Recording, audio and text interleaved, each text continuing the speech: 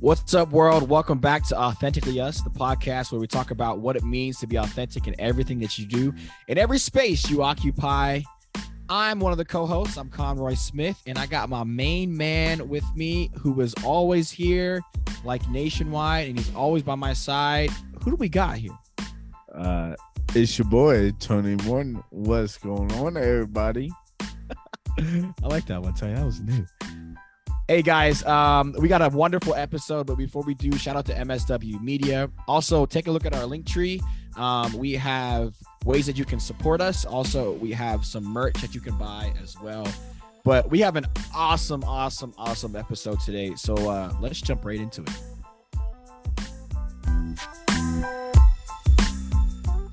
What's going on, everybody? Welcome back to another episode of Authentically Us. Today, we got a great guest on, Richard Bailey. He's the 51st mayor of Coronado. I graduated from Cal Poly San Luis with a degree in business finance, a master's in applied econ at the University of North Dakota. He was elected to be on the Coronado City Council in 2012, and he was elected mayor back in 2016. That was a mouthful. How you doing, Richard? I'm doing good. It's amazing to hear just how long ago all that stuff happened. I mean, 2012 was over 11 years ago now. Wow. Right. Sheesh. Yeah, so we're just gonna dive in. Talk to us about where you grew up and what was your upbringing like. Yeah, I grew up over in East County, San Diego, in the unincorporated part of La Mesa. Very fortunate to grow up with wonderful parents, very loving mom and dad, middle-class household. I got a younger sister, and my dad was the coach of all my Little League games. So, every day I come home from elementary school, and there'd be my dad taking me to practice, coaching the kids, and those are some of my best childhood memories growing up. When you say unincorporated part of La Mesa, what's that mean? Gotcha. So a lot of people might not realize this, but there are some parts of San Diego County that belong to a city. So there are 18 cities throughout the entire county. Coronado is one of those cities. La Mesa is another. San Marcos, the city of San Diego, is its own city. But then there are unincorporated parts of San Diego County, which means they don't actually belong to a city at all. So there's parts of La Mesa, for example, that belong to the city of La Mesa. And then there's other parts of the county that are part of La Mesa, but not part of the city of La Mesa. So it gets a little confusing. So I was kind of way out there in the podunks of East County, the unincorporated part of East County of La Mesa. Wow. Sheesh. So you went to college for business finance. How'd you end up in politics? Yeah, I mean, I'll tell you, this is actually one of my favorite stories to tell. I went to school for, as you mentioned, business finance. And one of my best friends in college was a guy named Jeremy Hicks. And what made Jeremy really, one of the more intriguing parts about Jeremy is that Jeremy was a philosophy major. And being a philosophy major turned out to be pretty bad for his future job prospects, but it made for those great types of conversations when you're in the dorms or you're just hanging out on the weekends or super late nights and you just start talking about random stuff and then getting deep into the weeds on some kind of high-minded issues. And Jeremy was at his core very much a libertarian, a big believer in that people have their individual rights came from a higher authority than the government. And it was the people that gave the government their authority to govern. So he really challenged me a lot on my own political thoughts and introduced me to a couple different political philosophies. One of them was John Locke's Two Treatises of Government.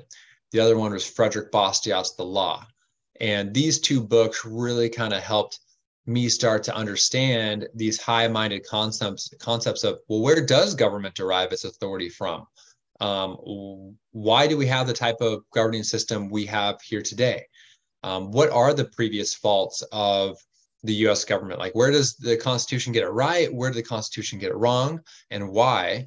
And so it was those college discussions with Jeremy Hicks that, even though I was a business finance major and went on to start my career in finance, and still today, even with the small businesses I own, still use regular business tools to run them. That was kind of my first real introduction to politics on a different level than just politics, but more about public policy and what the right public policy is and why. Yeah, Man. I think that's so interesting. Like, you're in college for business, but it was because of that small seed that Jeremy planted that you are here now, which is really, really cool. It's very true. And it's, when you look back on your life, you're not quite sure what those pivotal moments are going to be or when they're going to occur. And it's only with the passage of time where you can look back and say, wow, I didn't realize that. I can remember where I was when I first read Frederick Bastiat's Law. I was volunteering. Ironically, I was volunteering at a shelter for homeless individuals, and I was spending the night there. And while everyone else was asleep, I was reading this book. And it's like a 90-page book that was written back in the 1800s.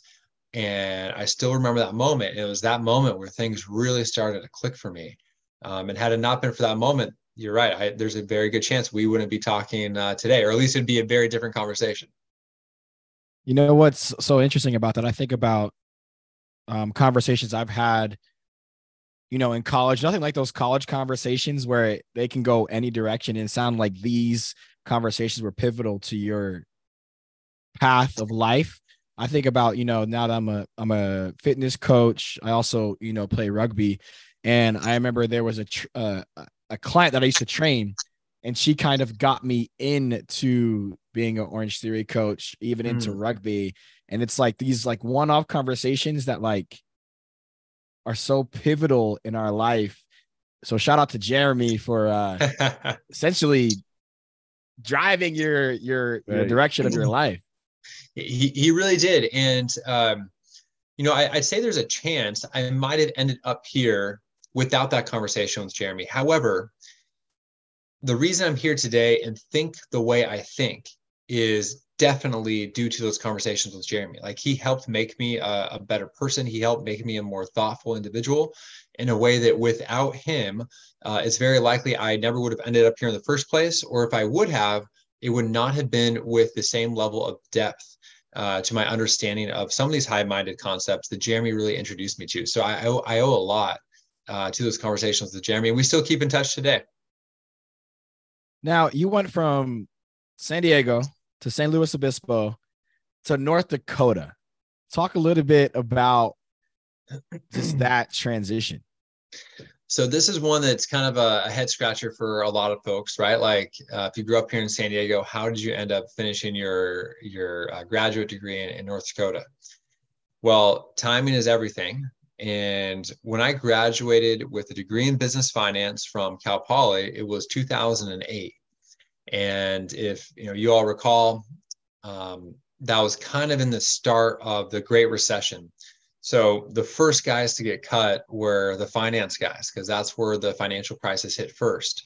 So here I am up in San Francisco, and I'm like a year into my first real, big boy job and making good money and just starting to figure out life. And I'll never forget, I'm making my way into the office one day, and coming out of the elevator bank at the bottom floor was our executive assistant. And she's carrying a box, a lot of her personal items, her office plant. And I'm like, Denise, where are you going? And her mascara is kind of running, and she looked a little disheveled. I'm like, Denise, like, where are you going? She looked at me like I was the biggest dummy in the world. And she says, I'm going home. And I'm like, an early day. Awesome. Good for you. I hope you enjoy your weekend. I was just too naive. I did not know. And sure enough, so I get in the elevator, take the ride up to like the 18th floor or whatever, and get off the elevator and open up my laptop. And sure enough, there's an email saying, hey, come over to the HR office. And I make my way over to the HR office, and there's this like just a very plain room, and there's a box of tissues on the table, and I'm like, it's starting to dawn on me like she was going home because she has no more work, and then I'm like, wait a second, I'm about to have no more work. So I get in there, and they're explaining to me that, hey, conditions are tough economically. We're going to go ahead and make some significant cuts. They're laying off about half the workforce, and I couldn't help but think to myself, what losers in here are going to get laid off? And then it dawns on me, I'm one of those losers. And then I thought to myself, well, who would actually need a box of tissues? Who would actually cry over losing this job? And then sure enough, by the end of the night, by the end of that interview, or exit interview, I should say, like, I was tearing up. I'm like, oh my gosh, I'm so pathetic. I can't believe I lost my first job already. So sure enough, I was the loser that was grabbing those tissues, and shortly thereafter going down the elevator bank with my box of personal items. And so that taught me a lot of just awareness and humility, that you never know when you might be the one on the other end of it. And that's a long-winded way of getting to North Dakota, because after losing my job, the recession was so bad, I didn't know what to do. So I thought, well, hey, I should go back to school. Always wanted to get a master's degree. So I decided, let's go back to school. I moved back down to San Diego, started a master's of econ program over at San Diego State University, was there for about 2 semesters. And then I got a great job offer working once again in finance for an aerospace company down in Chula Vista. Now I was right in the middle of a semester. And so my choice was either, hey, tell this company, I'll accept your position, but you got to wait like 8 more weeks before I can start. Keep in mind, this is once again in the Great Recession, where there's no job, very few job prospects for guys in finance. Or I could say, you know what, I'm just going to put I'm going to pause this semester. I'm going to go to work immediately, which is what I did. The only university at that time that provided an online master's degree was the University of North Dakota. And so I ended up transferring all my credits to the University of North Dakota. Thank goodness I actually never had to step foot in North Dakota. No offense to anyone from North Dakota, but I mean, it's cold, right?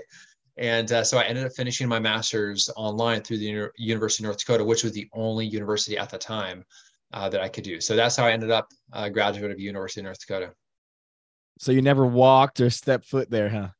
Never. And I tell you, so back in the day, it's different now how they do online education, but back in the day, they actually had a camera set up in the actual class. And so you could see the other students in class. It was almost like you were sitting in the back row of class.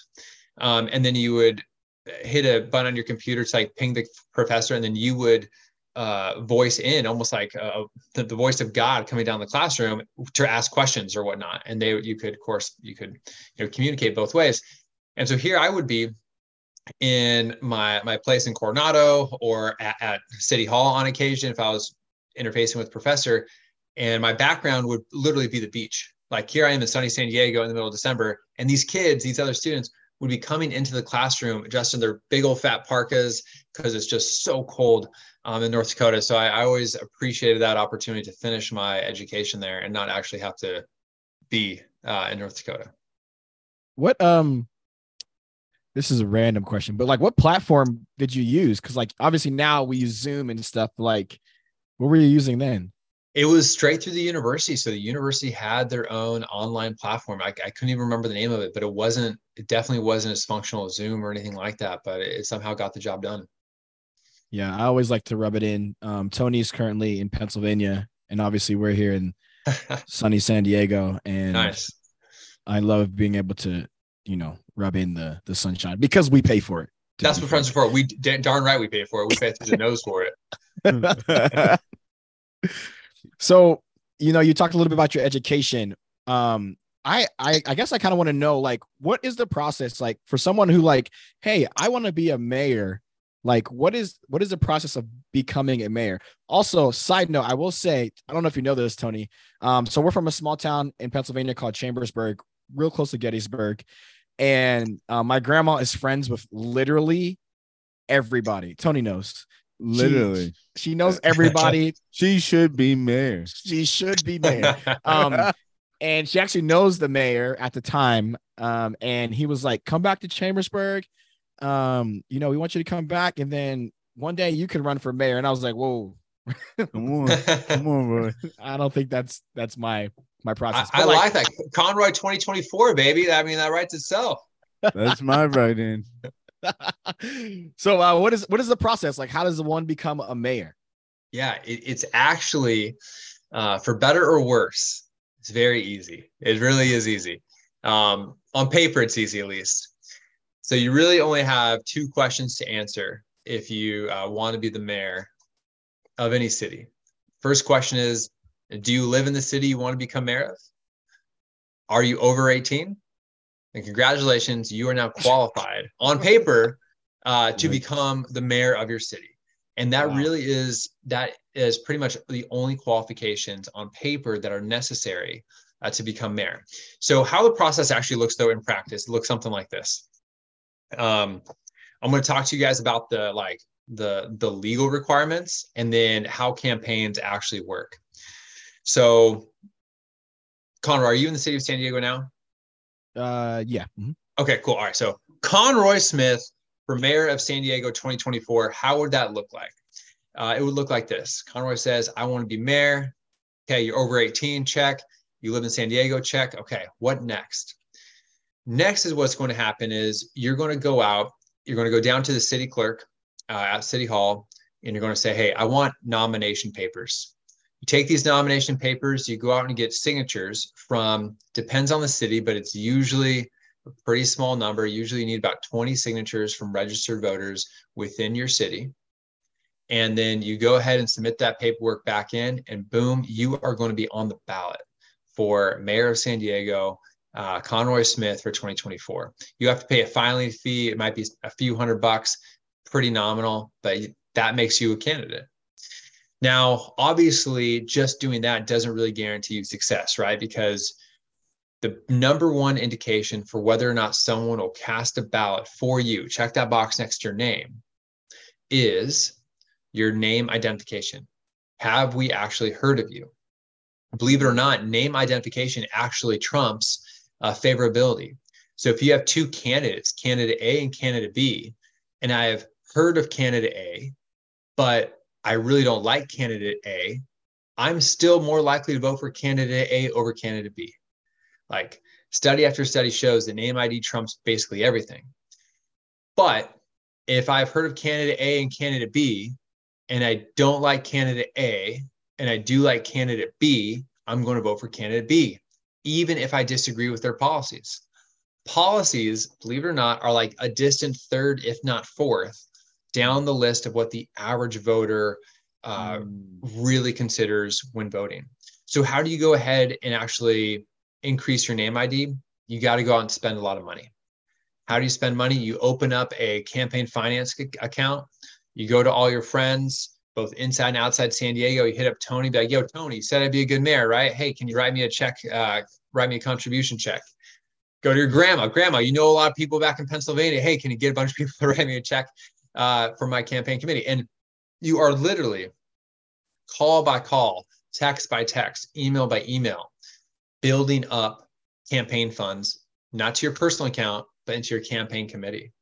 And then you use those campaign committee funds to go out and pay for those obnoxious mailers that everyone hates to get around election season. You'll pay for your ads on TV or social media. And the reason it's so expensive is because, for example, like in a city of San Diego, where you got 1.3 million residents, you're going to end up having about 400,000 to 500,000 voters from about 300,000 to 400,000 households. The price to send one mailer to, say, 400 households, you're looking at about $165,000. That's one mailer to all households for likely voters, 165 grand. So multiply that by at least 6, and you're pretty much at $1 million. And that's before you even did social media advertising or TV ads or radio ads. So that's why a race like the mayor of San Diego costs about $2 million. Now, a little behind the scenes here is the contribution limit to run for the mayor of San Diego is somewhere around $800 or so. So that means the most I, as an individual, could write a check to Conroy's mayoral candidacy for San Diego is $800. Conroy, here's a check to your campaign committee for $800. You can either go out and get 3,000 people to write you an $800 check, which that's a lot of people writing you an $800 check, or you can call up your friends at various industry groups. These are kind of where the more special interests come into play. The Builders Association, the labor unions, the whatever type of special interest, and they can go out and they can spend an unlimited sum of money through what are known as independent expenditures on your behalf. And so the best candidates, what they'll do is they'll have great grassroots, they'll be beloved by their community, they'll have a good campaign award chest, maybe not 2.5 million, but maybe you go out and raise 800,000 or $1 million that your campaign controls and spends. And you know that you have good relationships with these big time industries that want to see you get elected. And you just kind of trust that they're going to go ahead and be the ones that come in with the big dollars, because they can pretty much spend whatever they want. And the combination of both of those makes for a really formidable candidacy for Conroy Smith for Mayor of San Diego 2024.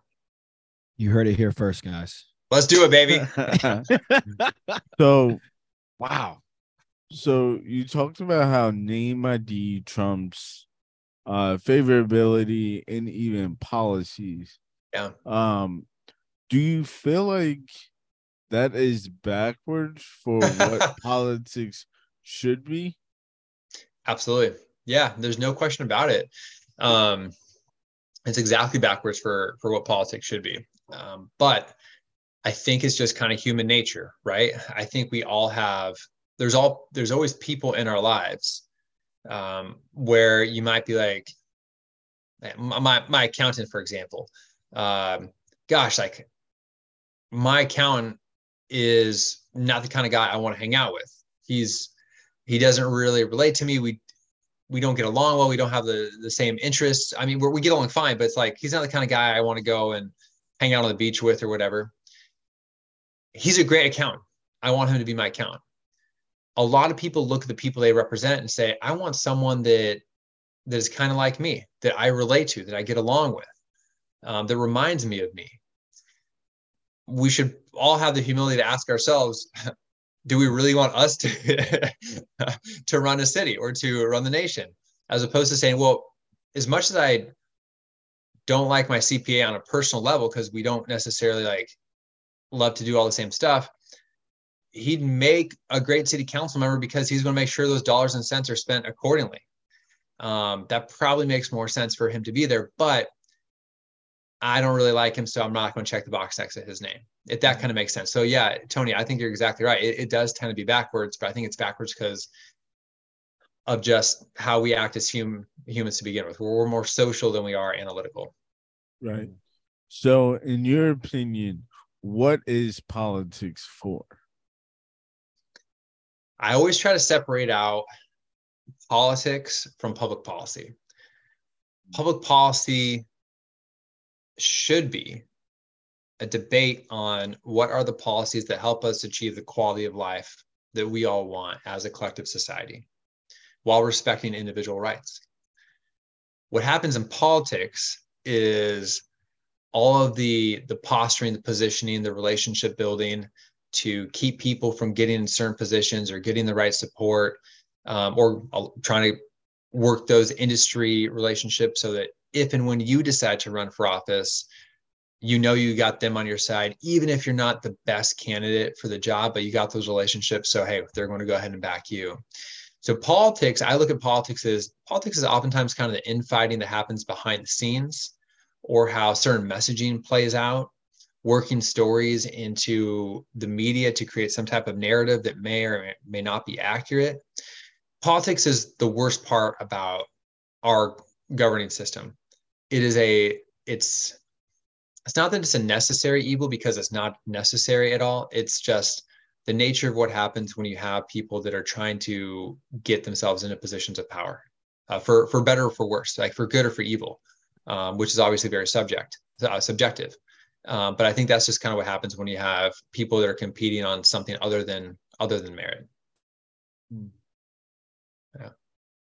I forgot to mention, because the only thing that actually matters at the end of the day for your election, Conroy, is, did you get more votes than the other person? That's it.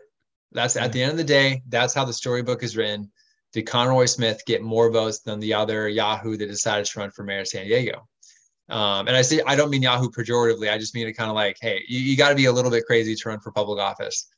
And so politics is all the stuff that happens to try to set the scene for a candidate to win office. And that's when it's like, sometimes it can get ugly. People just kind of pull out a lot of things just to get the vote, right? Just to get the vote, just try to make the other person look bad. And oftentimes there's very, very little truth to a lot of the negative campaigning you might see. Yeah. So talk to us. What does it look like for you to be a successful politician? Yeah. I think a lot of people might look at successful politicians based on what their stature is. Are you a school board member, or are you a council member? Are you a mayor? Are you a member of Congress? What size city are you in? Are you a governor? Are you president, et cetera? And they might look at that stature, that position, as a measure of a successful politician. And I would say there's some truth to that, right? If you're just measuring politicians based on, well, what is the highest office that you attained? Then yeah, the stature of that office would be the right benchmark. But I think more importantly is, what makes you an effective policymaker? What are you doing to actually improve the lives of the people you represent, versus just adding more prominence to your own name ID? There's a lot of folks, for example, in Congress right now, on both sides of the aisle, left, right, center, where when you kind of understand how the game works and how the game of politics works, you realize oftentimes the most vocal members of Congress, the ones that get all the airtime, once again, on the far left or the far right, are the actual least effective members in Congress in terms of passing legislation that actually benefits their constituents. So I think that the more important question is, like, what makes for an effective policymaker? One of my favorite stories to tell is that back in 2013, I was newly elected to the city council. I was out for a jog. Here I am jogging around Coronado, and I was on the corner of 6th and C, and I get waved over by a guy. His name's Kevin Schaefer, and Kevin says, "Hey, Richard, I know you're newly elected to the city council. I want to point something out to you. You see this intersection right here? This is the only intersection in our town, or in this part of our town, that is not a four-way stop at this intersection. It's only a two-way stop. This is confusing to drivers, and I have a couple young kids, as do my neighbors, that walk to school. So one of our biggest concerns is that our kids aren't safe when they're walking to school, because the drivers get confused going from two-way stops to four-way stops." Now, this might sound like a really, really trivial example, right? Like, most of your listeners, viewers, whoever that might hear the story might say to themselves, "Oh, well, that doesn't affect me. Why should I care?" And that's true. Oftentimes, out of sight, out of mind, most of us would never care about this issue. But a few weeks later, we got a four-way stop sign put in there. And to this day, Kevin's kids are fully grown. They're in college now. To this day, Kevin still says thank you, because that meant a lot to him. That meant a lot to the fellow neighbors. Like, that improved their life, it improved their kids' safety, and it was the right thing to do. So what made me at that moment an effective policymaker is, one, being actually engaged with the people I was representing, and two, being willing to listen to their concerns, and then three, following through on getting their concerns addressed. Had I not actually been out in the community, I never would have heard those concerns. So I wouldn't have had the opportunity to follow through. And I think that's something that is missing with a lot of politicians these days, is that oftentimes the more high profile politicians you have, the less in touch they are with the actual people that they're supposed to be serving. Yeah, I love that story, because you said you were on a run, and it's twofold, right? You were on a run, comfortable enough to run around Coronado, which Coronado is beautiful. If you can ever come to San Diego, go to Coronado. It's amazing. You're comfortable enough to run around your city. And then he's also comfortable enough to approach you and address this concern. And then you did something about it. And it's like, wow, I have a mayor who actually listens and he cares. And I love that. I love that. Like it is twofold. Like I don't know many mayors who are out doing that, Yeah. And I think it's one of the benefits of being in a small town. I'm sure your grandma can't appreciate it, right? Like if she has an issue in her town, you better believe she's going to speed dial that mayor. And he's probably going to get it done. And that's, I think it's really something that's important to keep in mind is the way our system is supposed to work in a representative democracy is that we send people that understand us, that know us, that live our same experiences to represent our experiences and our values and our interests at a higher level and take these experiences with them to best represent our communities. And oftentimes, like the further you get away, like from home, oftentimes the more out of touch you become. Like I've met a lot of friends on both sides of the aisle that now that serve in the state assembly. So they work primarily in Sacramento. They go back and forth between Sacramento and their home every single week. They're in Sacramento for 4 or 5 days and they come back here for 2 or 3 days. And when they come back and like after they've been up there for years, they get so plugged into kind of the industry groups that they start losing touch with the actual people that have day-to-day concerns. And it's understandable because it's impossible to spend that much time away from home and retain touch. And I think you have to have that humility and self-awareness to know, hey, wait a second, I'm losing my center of gravity here. And the same thing for my friends that I've met, once again, on both sides of the aisle that, go back and forth to DC to represent us in Congress. It's, hey, you're on the other side of the country. You lose the pulse of what's going on with the people you represent. It's inevitable. And it takes a really dedicated person that can recognize that and go out of their way to make sure that they're rubbing elbows, not just with the guys that are cutting big checks, but with the Kevin Schaefer's of the world. They're like, hey, I just want a kid to be able to walk to school safely. Can you help me out with that? Mm-hmm. Man, it sounds exhausting to be able to do that. But I think it takes a special person. It takes a special calling to be able to handle that mantle. And I'm glad we have people like you who are doing that. But I wanted to pull back, maybe take off the mayor hat a little bit and talk about like, what do you do for fun? And like, how do you do things for fun? Like when you are, a public figure, like, are you able to go to like Trader Joe's or Target and like actually be able to like shop or like, what do you do? Like, how's that lifestyle? It has a lot of pluses to it. Like it's the biggest honor of my life to be the mayor of Coronado, to be the mayor of your hometown. It's the biggest honor. But yeah, there are times when you're just like, gosh, it's 9 o'clock at night and I want to run to the grocery store and get that pint of Ben and Jerry's. And you're like, oh man, but I look like a total slob, right? And then my stained sweats and like this, this dirty ass sweater. I'm like, oh man, do I really got to go cleaned up to go to Ben and Jerry's? Well, yeah, because you're the mayor, so you have to look somewhat decent. And yeah, so there are times I'm like, okay, maybe I'll head off island for a little bit, or like back in the day when I was single and would go out on dates. I wouldn't want to go on dates in Coronado just because it's a small pond and you don't want people in your business. Like politicians were people too. And, you want some level of privacy. So yeah, when I was back in my dating days, I would always go off island just to get some level of anonymity. And yeah, whenever my political career is over, I'll definitely look forward to not having to worry about going to Vaughn's at 9 o'clock at night and having to look like anything to get at my pint of Ben and Jerry's. But yeah, Conroy, actually my favorite thing to do, dude, I mean, actually where we met, like Orange Theory, off island, being able to get a good workout in. I actually really enjoyed that that's when you guys are doing the outside classes. Yeah. And that's so fun for me, man. That's just where I can kind of like, just like let loose and zone out and not worry about all the political drama. So I love being fit. I recently got back from I was in Nepal for about 4.5 weeks. I was trying to summit Mount Everest. Wow. And came up a little short, but yeah, man, getting outside, getting in nature, and I love marathons, triathlons. I love all that stuff that makes you feel. One of my foundational like components is I got to be physically fit. If I'm physically fit, then my mind game is strong, and if those two are strong, then I can have a good day. But it all starts off with some type of physical fitness.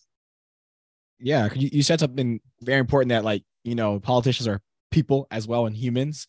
I know for me, it's as a coach, like I rarely go like around like Bankers Hill area, Little Italy, like for fun, because I walk around and be like, hey coach, hey coach, hey coach. And it's Right. like, I really don't know who people are when they're not in their workout clothes. So I'm like, Right. oh, hey, you, Yeah. so Yeah. I get that about like wanting to live like I don't know, a normal life. Like when you Yeah. travel, do you like just do all the things you can't do in Coronado? Let's see, when I travel, it's not that I do anything differently necessarily, but I do enjoy time to just be me. Instead of like having to be on. And there's always a chance. Like if you and I, if the three of us, me, Tony, you, we're going to go out and grab a cup of coffee tomorrow morning in Coronado, I would have to come in my jacket, my pants, my white shirt, like looking like something. And then there'd be a really good chance I'm going to, on my way to our table, bump into someone that wants to talk about some issue. And I'm going to have to give them the time of day because they deserve that. And that's my job.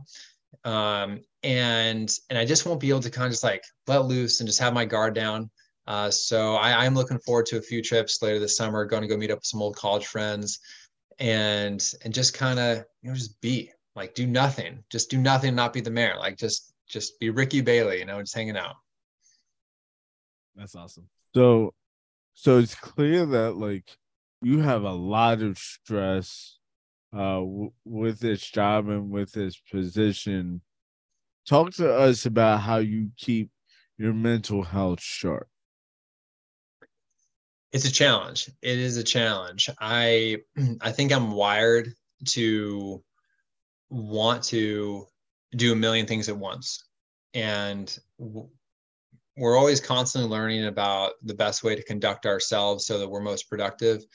And I've noticed that when I try to do a million things at once, nothing gets done. And if it does get done, it doesn't get done well. So what I've been focusing on, especially in the last couple of years, is setting aside dedicated time to only work on one thing. During this time of this day, I'm only working on my small businesses, and I have to take away from everything else.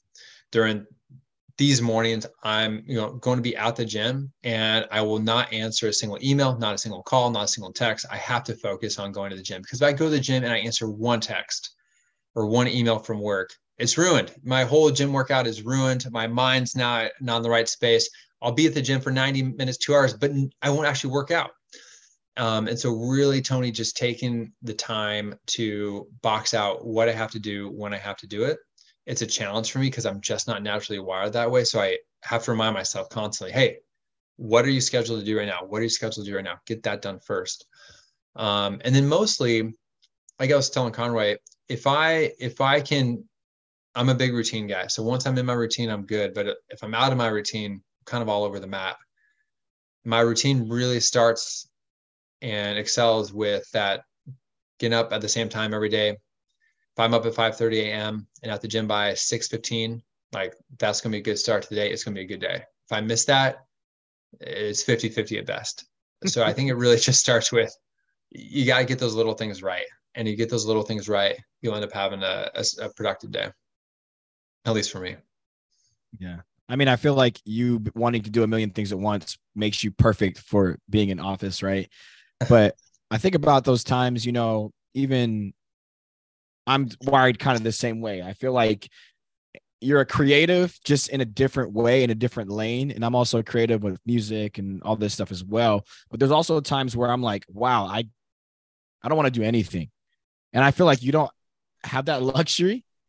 Right. So like, I guess my question is, how do you how do you get through those days, weeks, months where you're like, ah, man, I don't know if I want to be the mayor today or this week? Well, I'm actually coming up on, I'm in my 7th year as mayor. I have a year and a half remaining, and then I'm termed out.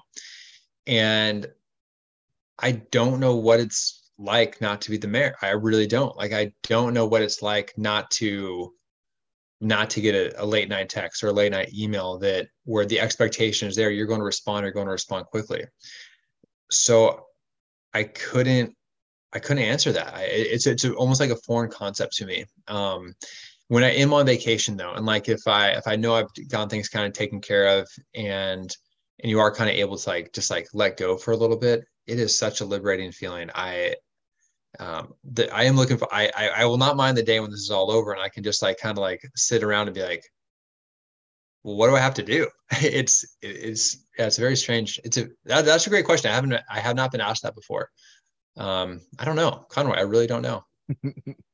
Yeah, I'm thinking about that too. I'm like, man, what would that be like? Yeah, I can't wait to find out. I can't wait to remember. Yeah. Yeah, right. That's awesome. So talk to us about what you would hope that changes on a local level when it comes to policies. Yeah. You mean the specific policies or just kind of like broadly? Oh, maybe just something that like you've been wanting to see happen that hasn't happened yet. Yeah. So I have this theory. Oftentimes when we talk about politics, we talk about it in the context of Republican versus Democrat. But I have this theory that is, if we were to strip away the R or the D and strip away the candidates too, but just ask, what are our shared objectives? Okay. We could probably agree on a lot of shared objectives. All of us want our communities to be safe, right? We all want ourselves and our loved ones to be able to walk around our neighborhoods without having to be fearful of crime. We all want to be able to drive to or from work, to or from visiting loved ones in recreational outlets with, potholes that are filled, right, on smooth roads. All right, we can all agree on that. We don't want to have to like walk through downtown San Diego and walk in the middle of the street because the downtown is like sidewalks are lined with homeless. I think we can pretty much, most of us can agree on that as shared objectives. But if we can all agree on those as shared objectives, why is it that our communities are not very safe? According to latest crime statistics, like we have crime as nearing like a generational high. Why is it that our roads aren't very great throughout much of San Diego County? Why is it that California has the highest rate of homelessness in the entire nation? And it kind of comes all the way back down to policies. What are the policies that we are or are not implementing that are exacerbating this problem, right? We have these shared objectives. Why are they going unmet? And my guess is that if most of us stripped away the R's and D's, like seeing politics through the lens of a Republican versus Democrat, focus on those shared objectives, and then actually understood what policies are being implemented, we would be in 85% lockstep and we could address all of these issues very quickly. It's unfortunate. And one of my friends, when I was having this kind of conversation with one of my friends, I was asking, why don't more people care? Like, why don't more people care what these policies are that are driving these failed outcomes?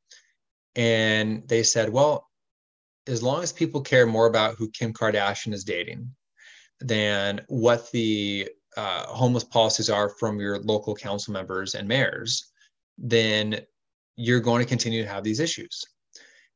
And so ultimately it kind of gets back to, ironically, what it should get back to, and that is, what are the priorities of the voters? What are the priorities of the constituents? Most people, I think if we're being honest with ourselves, care more about who Kim Kardashian is dating, or care more about, well, what's Manny Machado's batting average? And I love Manny. Manny's a Coronado resident, so go Manny, go Padres. Mm-hmm. But if we care more about who Kim Kardashian is dating, what Manny Machado's batting average is, than we do about, well, how many shelter beds are there? What type of enforcement standards are actually in place? What type of funding is available for the shelter beds and the enforcement standards? Then how are we ever going to hold our elected officials accountable for their performance and for their policies? So that is, Tony, that's a long-winded way of getting back to what I wish would change the most.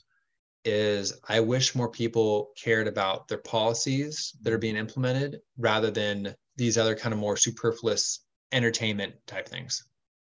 So a follow up to that is, I feel like after 2020, politics has just gotten so much worse and so much more divisive. What would you say to people that want to care but have grown cynical towards politics? I would say I get it. I understand. It's tough for me not to be cynical as well.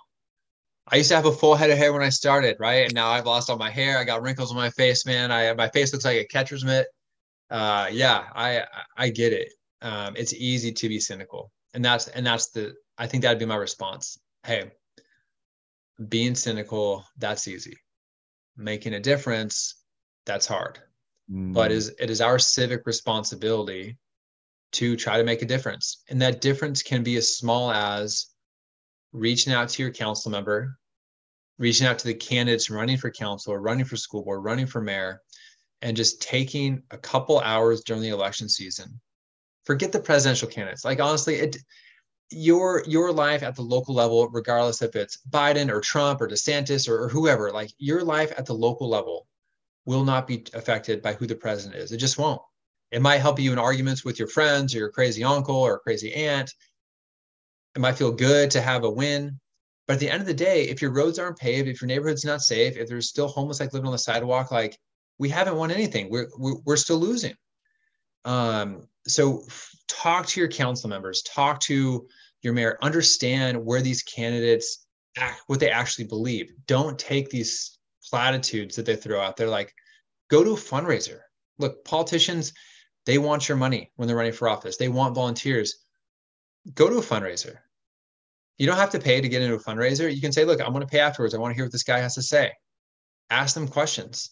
See what kind of vibe they give you. Are they a professional politician that, like, is just giving you platitudes? Or are they like, hey, you're the Kevin Schaefer of the world.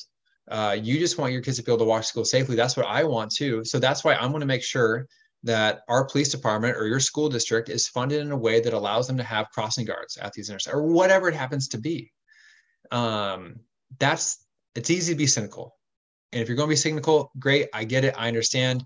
The world's not going to be better. Your community is not going to be better because of your cynicism. It's only going to get better if you actually put on that smile, suck it up, and get involved. So last question before we transition. What does it mean for Richard to be authentically you? For me, it means to be, in the context of my job, it means to be unafraid to share my opinions. It also, though, means to have the humility to say, I don't know. And the openness to say, well, maybe you know more, show me. In my personal life, it means recognizing that, look, one of my favorite quotes, and I can't remember it exactly, but it talks about, hey, when I get to the gates of heaven, like, I don't want to come in just walking, standing upright, being able to shake the guy's hand and have them open the gates for me. No, I want to come in sliding head first, beat up, banged up, scraped up, somersaulting in and saying, wow, what a fucking ride. Like, I want to push myself to the limits to where I experience everything I can possibly experience, like from physical challenges standpoint. So marathons, triathlons. My childhood goal was to go climb Mount Everest. So I attempted it last month. I came up a little short. I'm going to go back there next year to get it done. So I think being authentically myself just means being willing to speak the truth, and being able to recognize, hey, what am I capable of, and fully realizing that capability. So good. This has been so awesome. Very educational for me, for sure, especially for my campaign that's coming up. You guys heard it here first. Hell yeah, let's do it, Conroy. But we did want to transition to our next segment, which is called Rapid Fire. Yep. Now, this is where we ask you 3 questions, and it's the first thing that comes to mind. Don't stop, go. Don't go ask your neighbors in Coronado. It's the first thing that comes to mind. Yeah. Let's get it. If you could play any sport in the Olympics, what would it be? Curling. Yes. That one, everybody loves that one. It's so fun. It's so fun to watch. And you can do it till you're like 60 years old. Yeah. Would you rather get trapped in the middle of a food fight or a water balloon fight? Water balloon fight for sure. I don't like getting messy. Yeah, same. Nice. What breaks your heart? Oof. It breaks my heart. I can think of some past girlfriends, but all for good reason, because they got me here. You know what? Here's what breaks my heart. Get deep with you guys. My dad passed away due to alcoholism, and seeing him go through that and think of like how much he suffered and just couldn't shake his addiction. That breaks my heart because he was a really, really good guy. Thank you for sharing that. Yeah, wow. Well, this has been an amazing interview. Thank you again for coming on the pod. Where can people find you, and what do you have coming next? Awesome. They can find me at richardbailey.com. I like to put out a bunch of good policy positions on all the socials, Facebook, Twitter, and Instagram. And coming up next, I don't know, stay tuned. We might have an announcement for a future campaign, or just might finish out this time as mayor and take some time off politics. So we'll find out soon.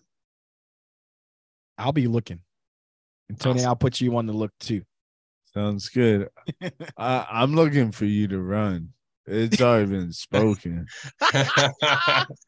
Let's do it. Tony's going to fly out to San Diego. We're going to manage your campaign, Conroy. All right. If we can get Tony to fly out here for an extended period of time, I'll think about it. Yeah. Good luck. Well, Richard, this has been awesome. And until next time, be authentic in everything that you do.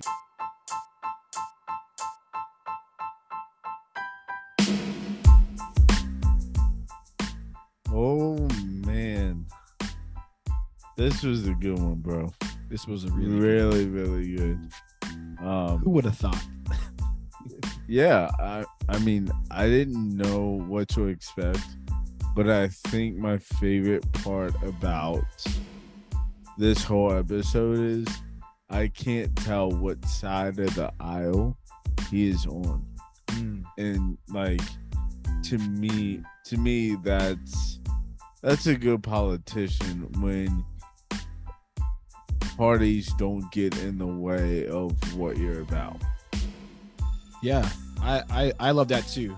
Now that you say that, that's why I was like, let's ask Richard about it, and he was a yes immediately. And it's really cool that he took time out of his busy schedule to talk with us and to educate us. And you can see his heart behind it. And I love that he finds ways to still be a human, outside of his job. Right. And he takes that as a priority. And I love that he could just, be human in this podcast as well. So yes. I'm very grateful for his yes, honestly. Oh, for sure. It was great. Well, guys, you know what time it is. We've had a wonderful conversation, but it's time for the friendship quiz.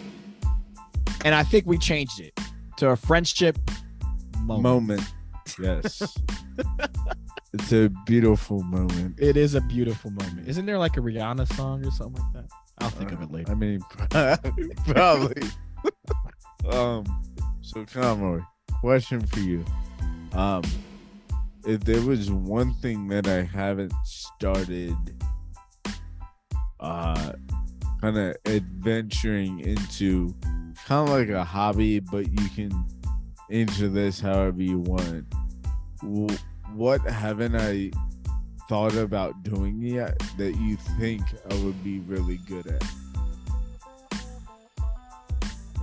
Wow, that's a good question.